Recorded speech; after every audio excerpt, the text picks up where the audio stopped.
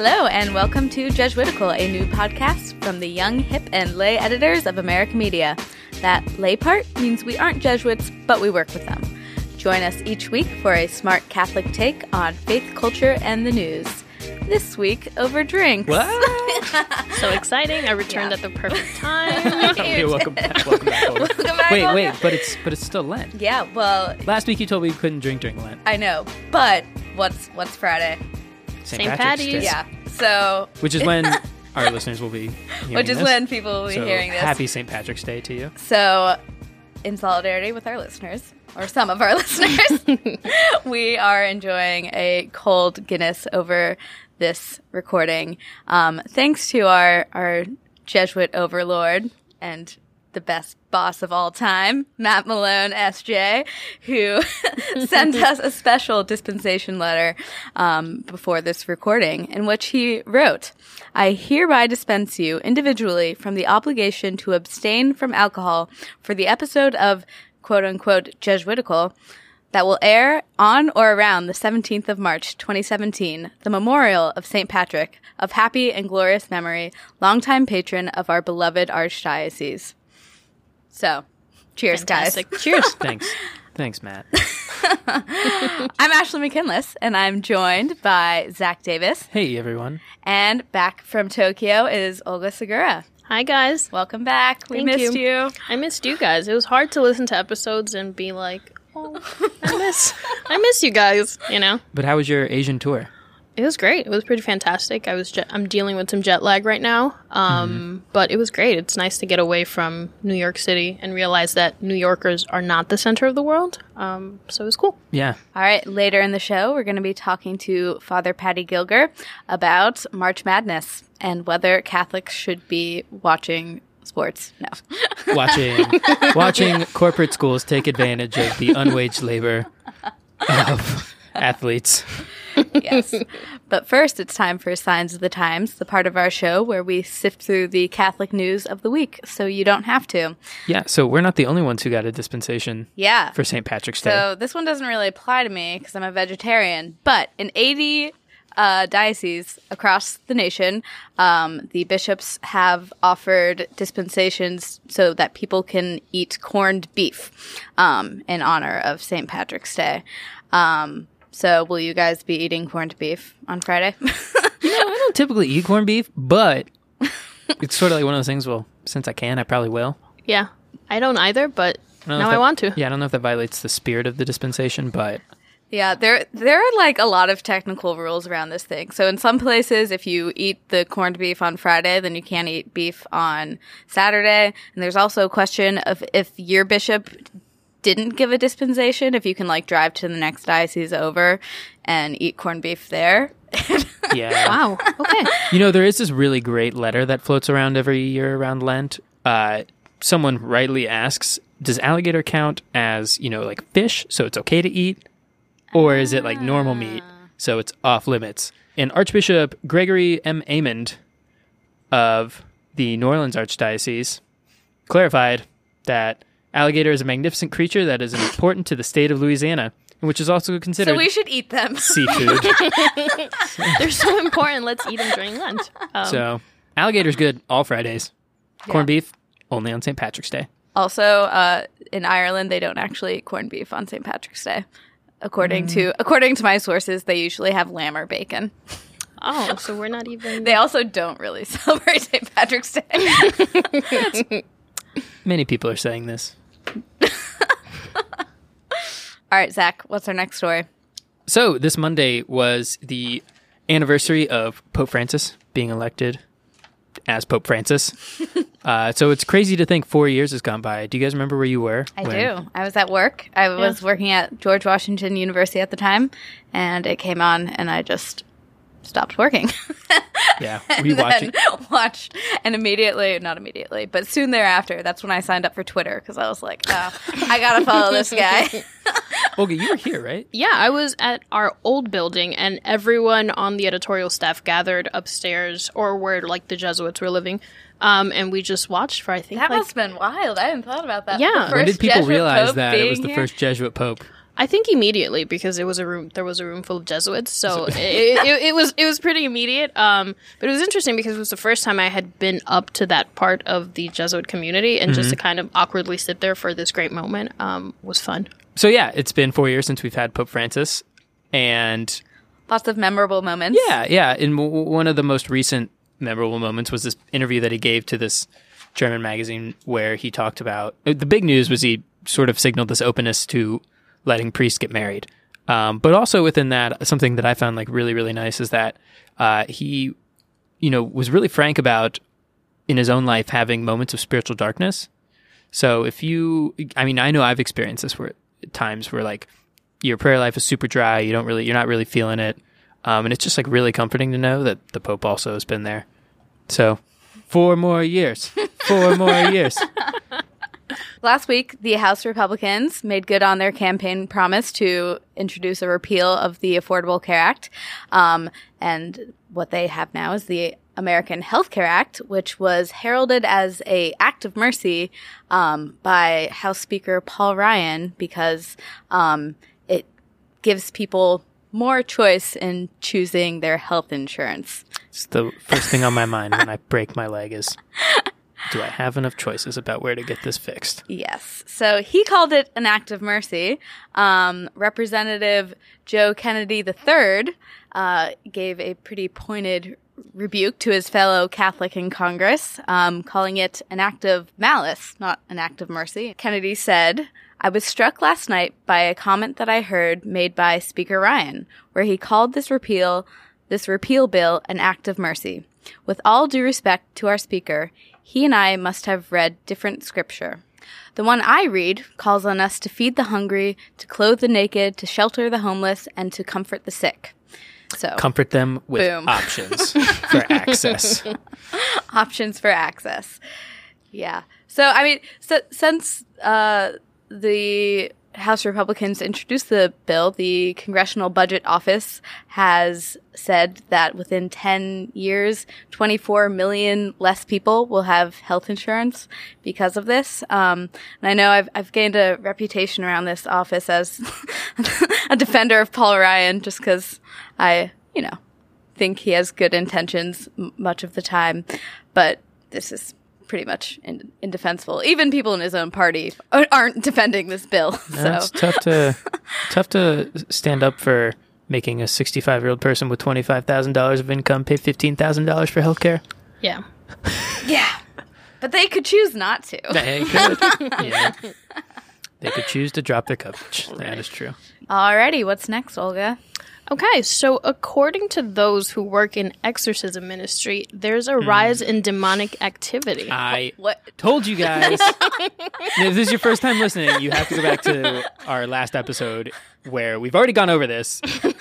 Don't talk to demons. Don't try to get them to mess with Donald Trump. Don't try to get them to mess with your ex. Don't try to get them to mess with your bully. It's a bad idea. Don't do it. Don't talk to demons. Well, Father Vincent Lampert apparently agrees with you because he says that the problem isn't that the devil has upped his game, but more people are willing to play it. Where there is demonic activity, there is always an entry point. Yep.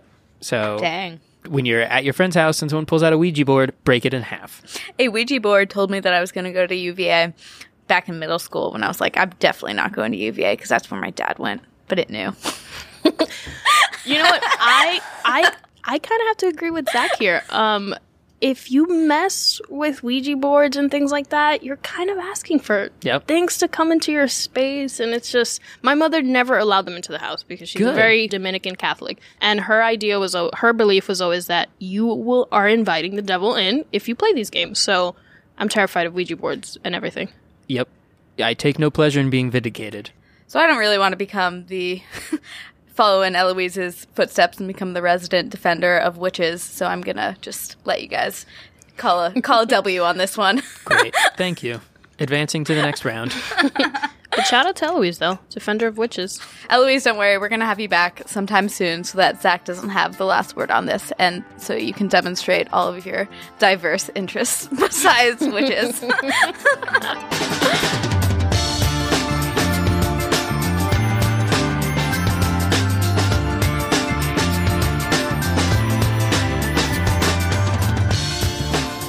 And now we're joined by Father Paddy Gilger. He's the culture editor here at America, and he's also pursuing a PhD in sociology at the New School in New York.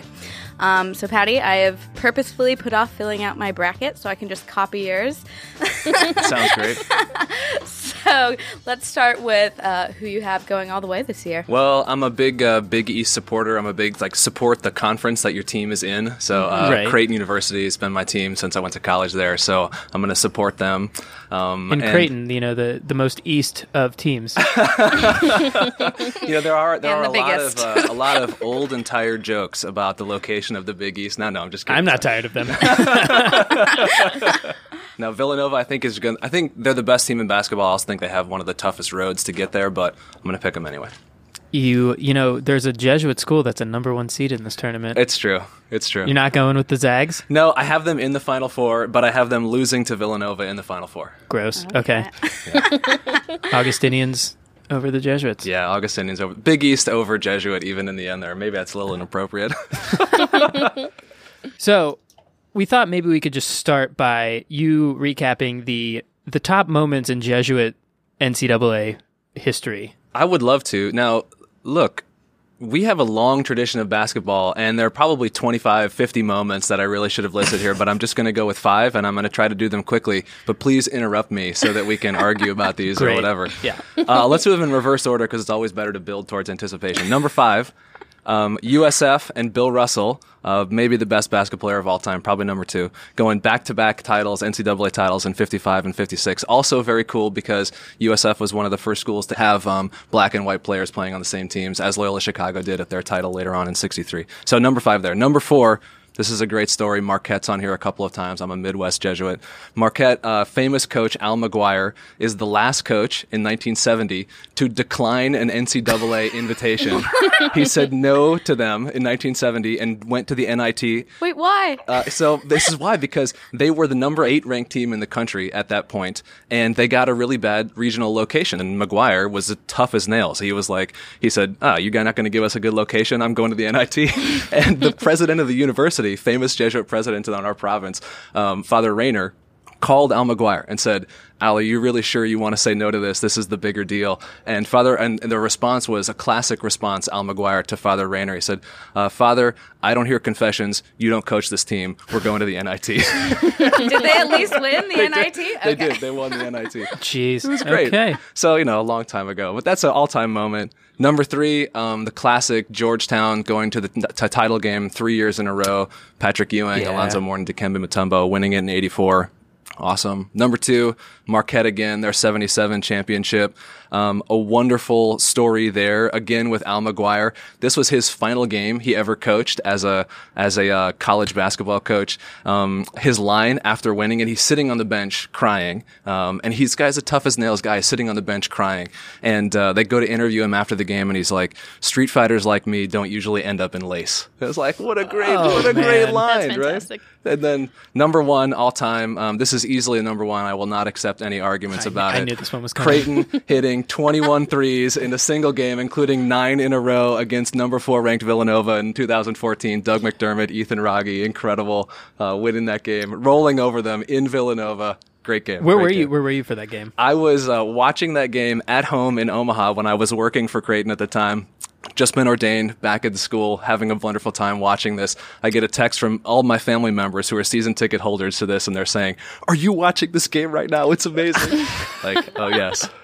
Oh, man. So I'm really offended that you left off. You mentioned it, but it's not on the list. The 1963 championship by Loyola Chicago. It's true. Yeah. Yeah. The only school in Illinois with a title, which Also is true. remarkable. Yes. Right? Yeah. No University of Illinois, no DePaul. No. And there was a lot of great things that happened, as you mentioned, with racial integration on that team. Yeah. Mississippi State was forbidden to play Loyola Chicago True.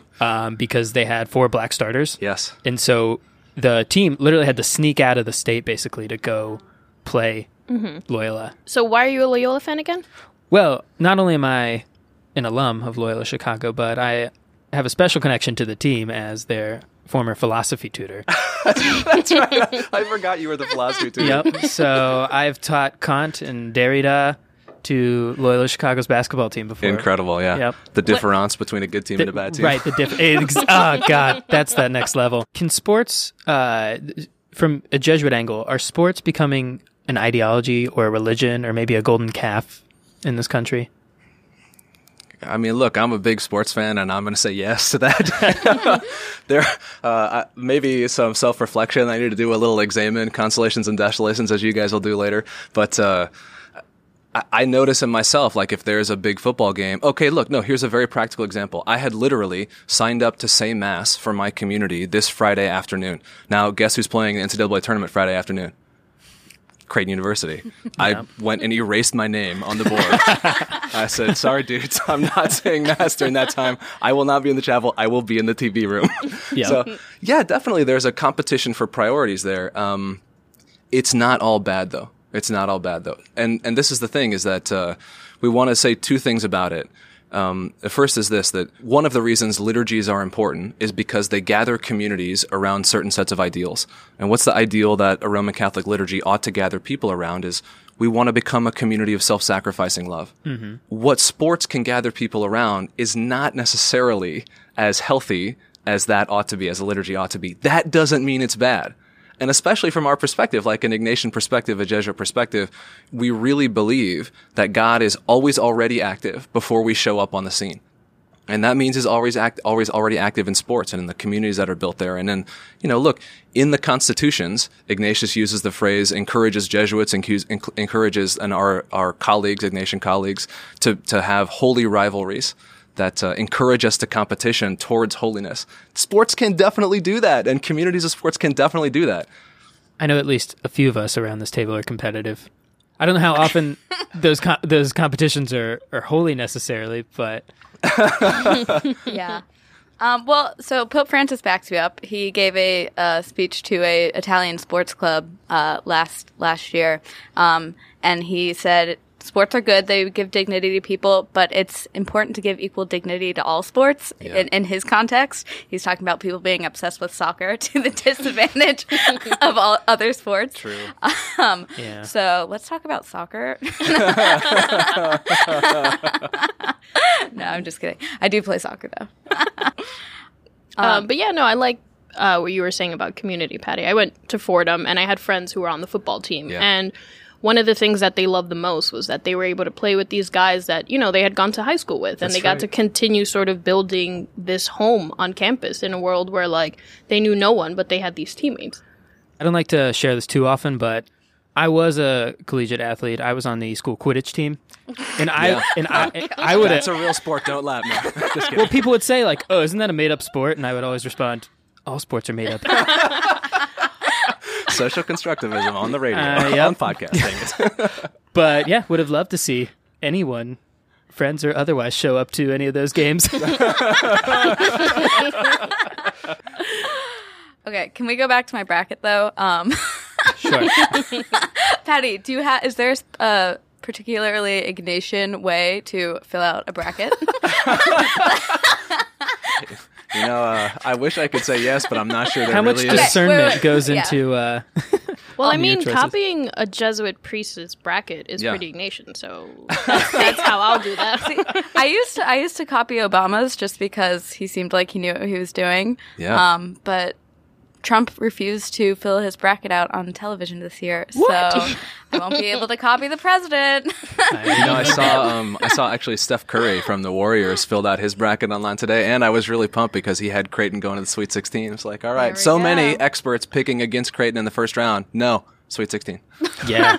Oh, I've got a Jesuit matchup in the Sweet 16. What is it? It's Xavier and, hang on, I tweeted about it. Sorry. I forget who they play. Yeah, Gonzaga Xavier in the Sweet 16. For the Elite 8, yeah. So I've got an Elite 8 Jesuit matchup. Calling it here.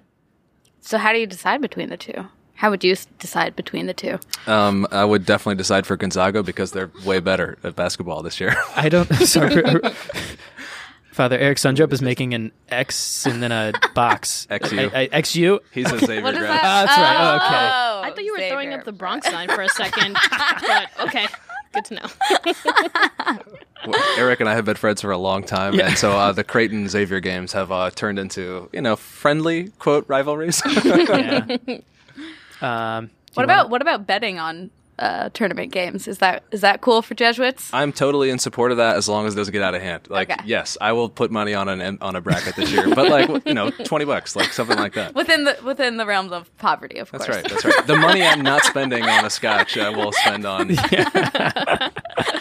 So is there an Ignatian way to fill out a bracket?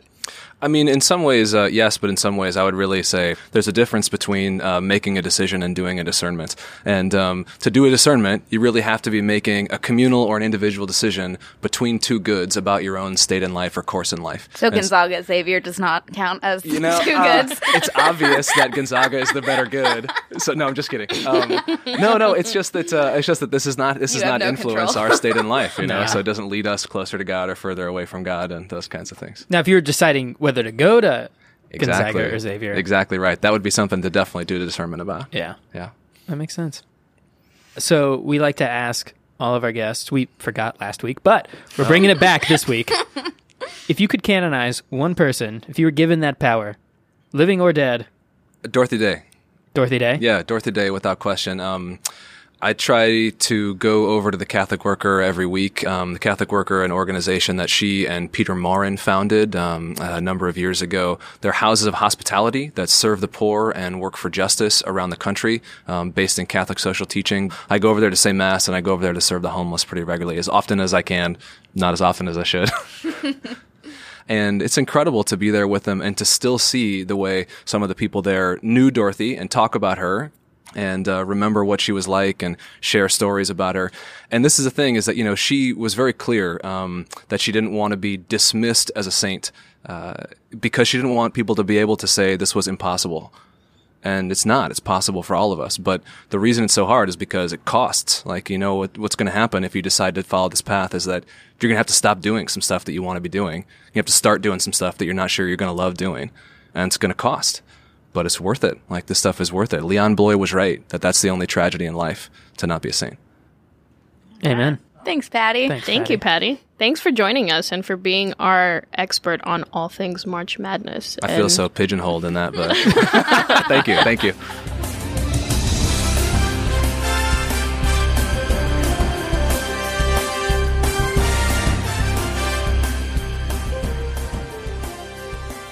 Okay, now it's time for some listener feedback. Our first email comes from Peter Gilbert, and he writes, I discovered you from the endorsement of one of my favorite podcasts, Unorthodox. Ours too, Peter. As someone who's raised Catholic and is working on eventually converting to Judaism, scandalous, I know. It's not that scandalous. With my mother and brother being Catholic, I feel that this keeps me in the community and up to date with aspects of the world more relevant to the rest of my family, even if they are not wholly relevant to me. Thanks, Peter, for writing in, and thanks for listening. Yeah, Thank glad you. we can keep you relevant. And yeah, let us. I'm glad you think we're relevant. I'm always struggling to be relevant with my sister and mother too, so I can understand that. Our next letter comes from Stan Levinson, who writes, I've long been fascinated by various peoples and trends within the church, having spent most of my adult working life with Latinos, especially Mexicans, and having forgotten, but read, tons of literature in Spanish. Being of a rather ecumenical bent spiritually, Stan finds himself fascinated by figures like Meister Eckhart, Thomas Merton, Thomas Keating, Jim Finley, and, of course, Pope Francis.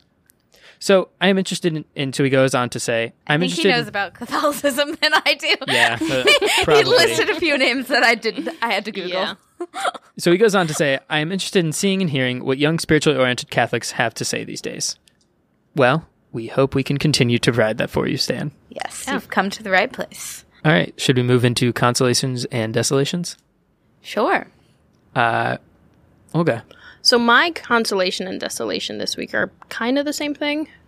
So as you guys have mentioned, and since I was missing in action for recent episodes, I was traveling for a few weeks, and it's always exciting because, I get to break out of the New York bubble. I'm very much that typical New Yorker who thinks the rest of the world looks like where I'm from, and then you step outside of that and you realize it doesn't, But it's also very difficult to try to balance actually being away from the office and trying to maintain this sort of work-life balance while you're gone, And it's something that I have not mastered yet. Because it's not like I'm choosing one evil over one good, you know? Like, these are two very important parts of my life, and I have to make a real conscious effort to kind of be like, you know, you need this time to be away, but you also want to be with your co-host, and you want to be a part of this, you know? So it was something that was very kind of overwhelming while I was gone.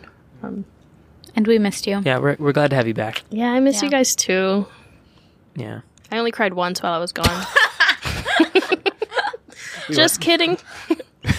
But not really. All right, let's hear it, Zach. Yeah, so the Northeast was pummeled with a snowstorm this week, and there are a lot of feelings and emotions that get evoked around a snow day.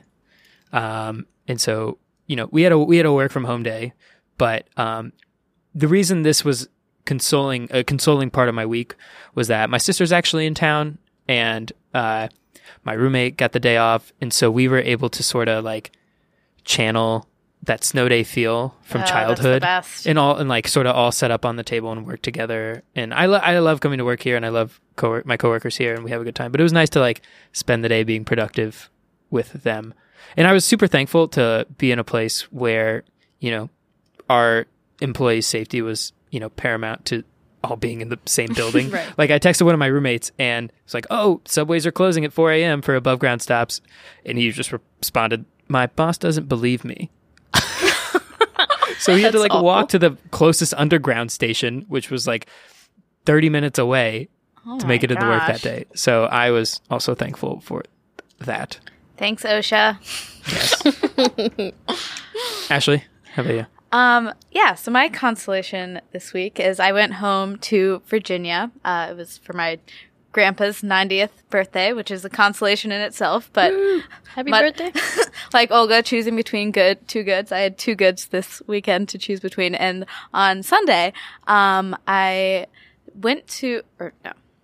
on Sunday, I spent time with the kids of the refugee family that my parents took in. Hasib and Lema are 5 and 7, and they had never been to an American movie theater. So me and my sister and brother took them to see the latest Lego movie. Oh, is it awesome? It's so awesome. This is too cute. I need to see that too. And I mean, besides the movie being awesome, it was really good for me to just see them be so excited about this thing I've done a million times. And it was, you know, just to like get them popcorn and candy and Coke and see them enjoying it was really wonderful. We got there for the previews, and at the end of the previews, Lema, the 5-year-old girl, was like, "Okay, so is it over?" And we're like, "No, it hasn't started yet." Yeah, gotta love them previews. So that was just a really beautiful, great experience. So my desolation is kind of weird and meta. Yeah. But so for the show, we came up with the concept of consolations and desolations, where you look back and see where you found God and where you didn't. And I find it really hard to do this. It's really about prayer. So what I'm saying is I'm finding it hard to pray in this way. I sort of found myself having a lot of empathy for every priest I've ever known who gave a bad homily that focused on like their personal anecdote and never made it larger than that, right? A lot of times they shade into like, here's what made me happy this week. Here's what made me sad this week. Right. Yeah. Right. Ignatius had something different in mind, I think. Or at least we've been told. So stay tuned. We hope to be getting better at this. And hopefully the listeners themselves can like try to model this too. So we're excited to go on this journey with you. Yeah. And if you already know how to do this, please email us and give us some tips. Yeah, or let us tell know, us where seriously. you found God this week or didn't, you know. All right. Jesuitical is brought to you by America Media and produced by Wyatt Massey. Our editor is Noah Levinson. Jesuit formation is provided by Eric Sundrup S.J. Adult supervision provided by Carrie Weber. Our logo is by Sean Tripoli. Beer by Guinness. You can follow us on Twitter at Jesuitical Show and send us your questions, feedback, cocktail recipes, which will become relevant again in 3 weeks? Whenever Christ is risen. And tell us where you found God this week at Jesuitical@americamedia.org. Also, please subscribe on iTunes. Yes. And please leave us a review. Yeah, it's really important. It is how people find podcasts, and the algorithm gods really only care about whether you have stars and reviews. Yes, so. and I am super vain. If for nothing else than Zach's ego, please subscribe, Please, review, please. follow us. Also, tell your friends. Yeah. Yep.